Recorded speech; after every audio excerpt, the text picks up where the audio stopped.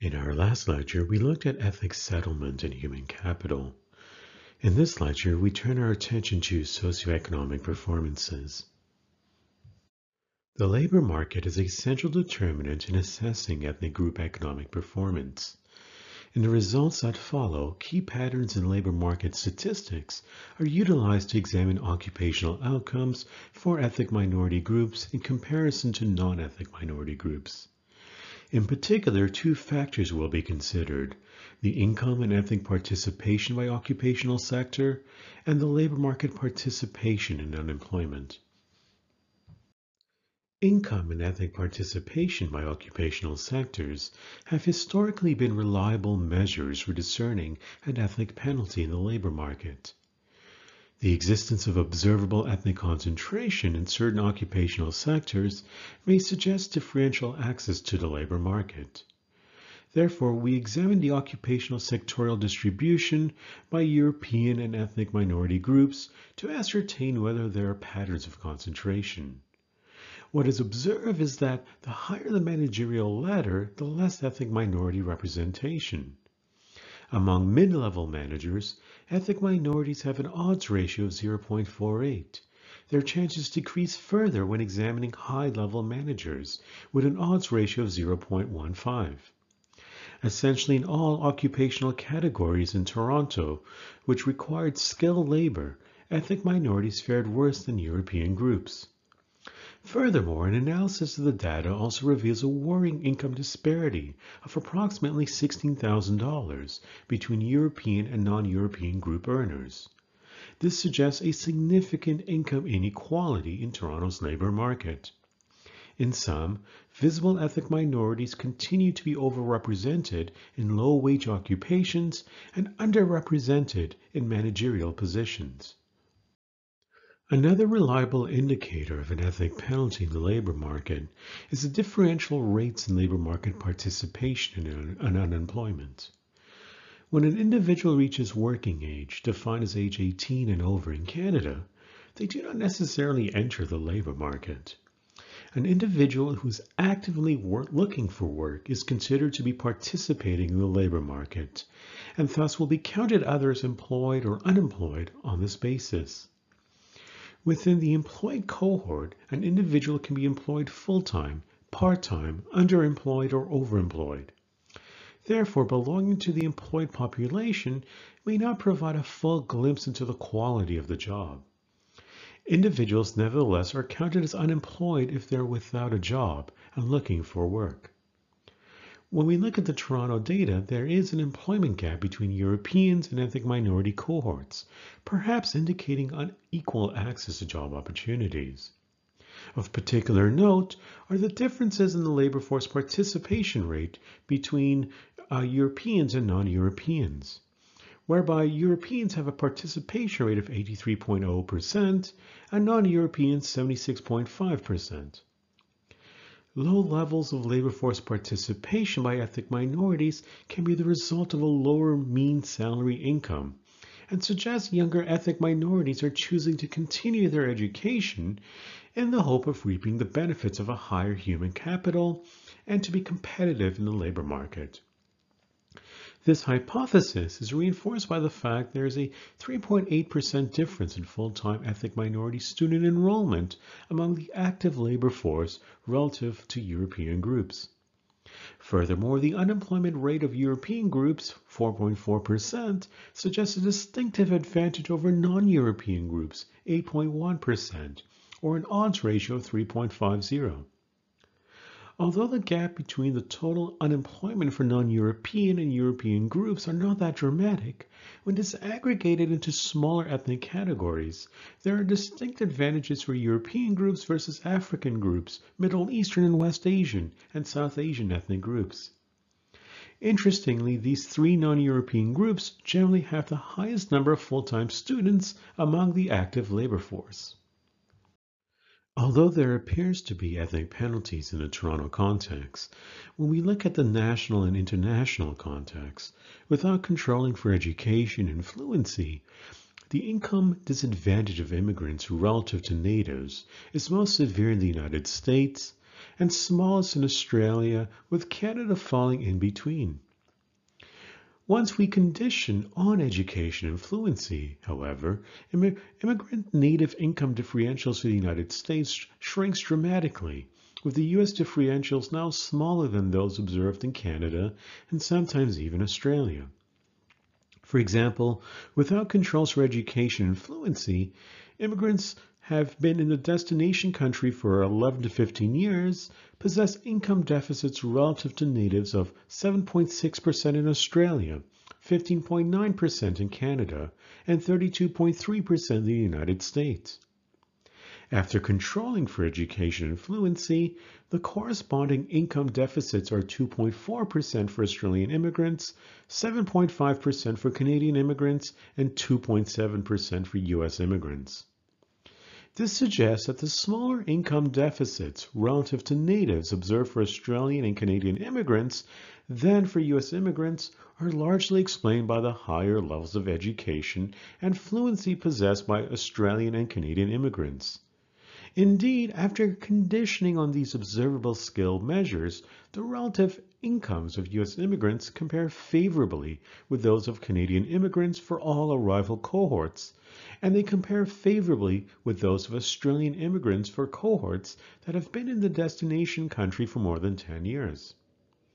Nevertheless, we need to ask ourselves, are ethnic minorities becoming discouraged by the prevalence of ethnic penalties?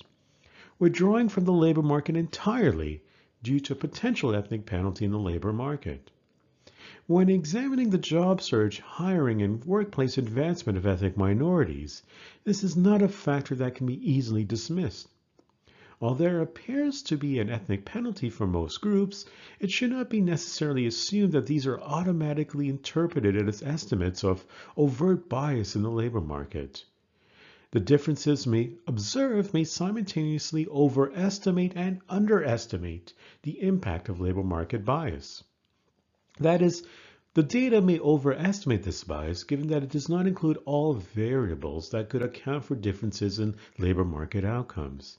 For instance, variables such as university major, quality of education, foreign qualifications, occupational experiences, and individual motivation are not included in the calculus due to a lack of reliable data or tools of measurement.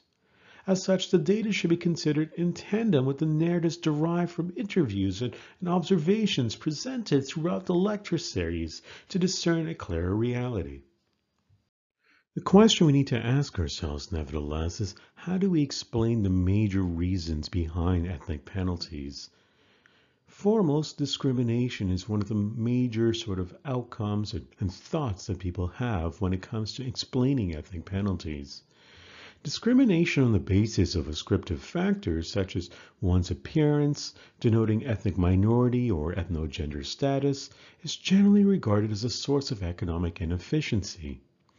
Not to mention overtones of social injustice, challenging the normative principles of equality of opportunity espoused in theory by legal and public policy frameworks in most jurisdictions. Neoclassical economic models, with their emphasis on decisions by rational agents, suggest that a profit-maximizing firm will recruit, promote, and set wages according to an individual's marginal productivity. On this basis, in a market economy model, it is irrational to discriminate against a member of an ethnic minority with higher productivity solely on the grounds of ascriptive factors, since this implies a failure to maximize profits. The neoclassical economic model's view that the market is one of impersonal exchange is incomplete, since it underplays the social and psychological elements that are involved. When it comes to the employment of labor, direct personal relations between the employee and employer, as well as among employees, are both involved, and this has a potential for adding a discriminatory element. In this regard, to amply examine discrimination in the labor market, there must first be a recognition that discrimination can manifest itself in two forms, within statistical and exclusionary dimensions. The theory of statistical discrimination is an information-based theory, assuming that employers are victims of imperfect information. In practice, statistical discrimination may occur when an employer fails to fully assess the relevant occupational abilities of a member of an ethnic group and makes generalized assumptions about the value of their human capital. This can be operationalized in multiple and overlapping forms, with one example being the employer, consciously or not, perceiving ethnic minority status as a proxy for lower quality of human capital. This may be the experience of the hiring manager of a company who found that particular members of an ethnic group may have either higher or lower productivity than other workers with a similar qualification. Ethnicity is therefore transformed into a proxy, signaling potential future productivity by members of the same ethnic group, with hiring patterns adjusted accordingly. Another avenue for discrimination arises when an employer undervalues an ethnic minority's formal qualifications. While educational attainment may signal to an employer of one's potential abilities and promise, this signaling may be disjointed with the presence of preferential treatment in education for ethnic minorities. One of the consequences of preferential treatment in education for ethnic minorities is that it may signal to employers that ethnic minorities may not be the most productive or highly prized talent. Amongst numerous enterprises, it was quietly agreed that ethnic minority candidates may not be the most qualified given the preference of preferential treatment in education. In the Toronto case, while human capital theories have been instrumental in forging Canada's immigration system, favoring migrants with high educational attainment, who, as the underlying theory goes, are more equipped to contribute to Canada's economy, foreign degrees earned outside of North America, Western Europe, and select Commonwealth nations are often valued less than in domestic education. Proving exclusionary discrimination is a more difficult proposition than statistical discrimination, given its predominantly anecdotal nature. Exclusionary discrimination occurs when a member of an ethnic group is impeded at a potential or current position due not to their capacity, but an external barrier that artificially inhibits their growth. To test the hypothesis that one's visible physical appearance can play a major role in increasing the labor market penalties for ethnic minorities, in this table we look at the educational and occupational outcomes by non-European ethnic minority groups' visibility index in Toronto. Members of an ethnic minority group who self-identify as visible minorities were categorized into a scale reaching as high as 95 to 100% to as low as 75% and below. For example, since 99% of Bangladeshis reported they were visible ethnic minorities, they were thus classified within the 95 to 100% cohort. Conversely, since 94.7% of Grenadians reported being a visible minority, they will be subsequently placed in the 90 to 94% cohort. In effect, the index gauges ethnic minorities' self-perception of their visibility in terms of physical appearance. What is observed is that the most visible ethnic minority groups cohort, the 95% plus, have a higher odds of being more educated than Europeans and other ethnic minority groups, both in undergraduate and graduate education. However, this cohort is more likely to be unemployed than Europeans and other non-European ethnic groups and share a similar size ethnic penalty as other non-European ethnic minorities when it comes to their demographics in managerial and professional positions as well as salary. What this suggests is that discrimination on the basis of physical appearance is not a widespread phenomenon to explain the paradox of ethnic minority development in Toronto. This is not to deny the existence of discrimination on the basis of physical appearance, but rather to suggest that this type of discrimination alone is not a major factor explaining varying educational and occupational outcomes between ethnic minorities and the dominant group in Toronto. To test whether a linguistical handicap is a major factor explaining Toronto's ethnic penalty, in this table, It looks at the educational and occupational outcomes by ethnic minority groups who reported English as their first language. Non-European ethnic minorities who identified English as a first language were scaled in 20% intervals. For example, since 99.7% of Trinidadians reported English as a first language, they will be placed in the first quintuple, the 80 to 100% of the linguistical index, with each ethnic minority group thereafter following this categorization pattern. While categorizing ethnic minority groups on this basis may not fully gauge their linguistical proficiency, since, for example, a member of a Bangladeshi ethnic minority group, who in spite of 8.2% of their group members reporting English as a first language, may be completely proficient in the language, nevertheless it can provide a proxy for potential linguistical discrimination. What the table suggests is inclusive evidence to suggest a linguistical handicap is a major contributing reason for Toronto's ethnic penalty. The lowest quintuple, 0 to 19%, seemingly have one of the highest odds of educational attainment, both at the undergraduate and graduate levels, compared to European groups and other non-European ethnic minorities. Moreover, while the lowest quintuple also have the highest rate of unemployment, their demographics and managerial and professional positions exceed all other ethnic minority groups.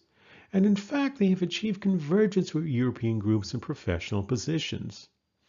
The situation may be the result of the lowest quintuple benefiting from the secondary labor market. Thus far, it appears that examining discrimination on the basis of physical appearance or a linguistical dimension separately has yielded inconclusive evidence to suggest that there is a major role in explaining the ethnic penalty via discrimination.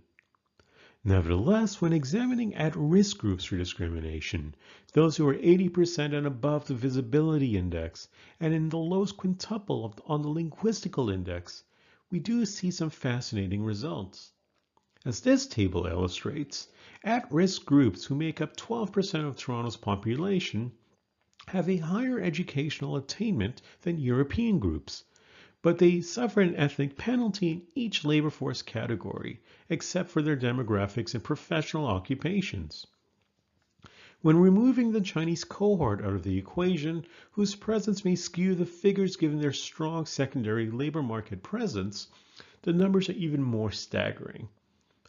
At-risk groups, now totaling a population of 182,000 or so, approximately 4% of the total population, still have a higher educational attainment than European groups, with undergraduate educational attainment at 21.8% and graduate level attainment at 8.4%. However, they only have a 70% labor market participation rate and a 10.5% unemployment rate. Only 0.8% and 11.2% are employed as high and mid-level managers respectively, and 15% are categorized as professionals. Their mean salary is about $34,282, nearly $20,000 less than Europeans. While at-risk ethnic minority groups do suffer a larger ethnic penalty than other ethnic minorities in Toronto, this cohort does appear to be groups that are relatively recent arrivals to Toronto in the 1990s onwards. Another explanatory factor to consider to explain ethnic penalties in the labor market are social networks. The network concept of labor allocation demonstrates how social segregation can create labor market segregation through network referrals. There are numerous examples illustrating how one social network, whether strong or weak ties, play a major role in the job search and hiring process throughout studies. The point remains, in these scenarios, discrimination no longer has any cost to the discriminator, but rather reaps social rewards. Since many high-wage employers depend on referrals by their existing labor force, who targeted their positions by relying on word-of-mouth advertising by its employees, coupled with the fact many unskilled or low-wage vacancies usually attract greater mass advertisement, indicative of the type of jobs available in employment centers, the job search strategy is simultaneously a choice of wage offer distribution. Moreover, when ethnic minority members do not have vast pre-existing resources, especially in an ethnically segregated labor market, the odds of these members attaining high-wage, high-status jobs depend on their access to a heterogeneous social network. In the study of the ethnic penalty, less than 10% of the ethnic minorities found jobs through social networks, potentially suggesting major differences in minority and non-minority experiences. In the instances where minority members have not been fully accepted into a social network, that is, they possess low social network capital, the odds of a member of an ethnic minority group attaining a job that is high wage and in the professional or managerial class decreases tremendously. More specifically, this general axiom seems to follow. Minority candidates with high levels of human capital but low levels of social network capital would generally be less active in the labor market. Minority candidates with low levels of human capital but high levels of social network capital will be active in the labor market but have a slower pace of workplace advancement. And finally, minority candidates with both high levels of human capital and social network capital are positioned best to find job opportunities and have a faster pace of advancement. Alarmingly, when the job search process fails to match high human capital of ethnic minorities with suitable job positions, it sets an important precedent for future generations. The attitudes towards the job search and an overall economic marginalization of the ethnic minorities may disadvantage the performance of the future generations. This sets the stage for potentially producing a continued ethnic penalty, reinforcing a structured inequality among ethnic minority groups in comparison to the dominant group. Another explanation behind why ethnic penalties may occur is due to working culture. The predominance of informal contacts and referrals in hiring strategies maintains homogeneity at the organizational level and strengthens the power of non-minorities to steer and shape the working culture. Working culture includes patterns of informal social behavior, such as communication, decision-making, and interpersonal relations, which is often dictated by the dominating group's values, assumptions, and norms. In fact, in the ethnic penalty study, among half of interviewees who perceived they fit into the working culture of their place of employment, they reported greater opportunities for advancement within their current company. The interview narrative suggests that a supportive relationship with one's supervisor plays an important role in encouraging ethnic minorities to perceive a sense of belonging with the working culture. Now, support can take the form of performance feedback, career guidance, and providing assignments that promote the ethnic minority workers' development.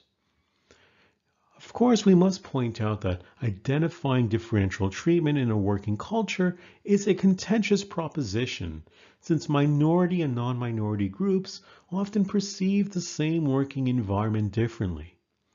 Both groups may live in different perceptual spheres within the organization and thus often have conflicting perceptions about the working environment and their ability to participate in the working culture. Of course, those who experience differential treatment in the working culture and who seek to bring about change must do so within a structure of inequality that may respond with denial and resistance. This has the possibility of further compounding ethnic minority disadvantages in the labor market.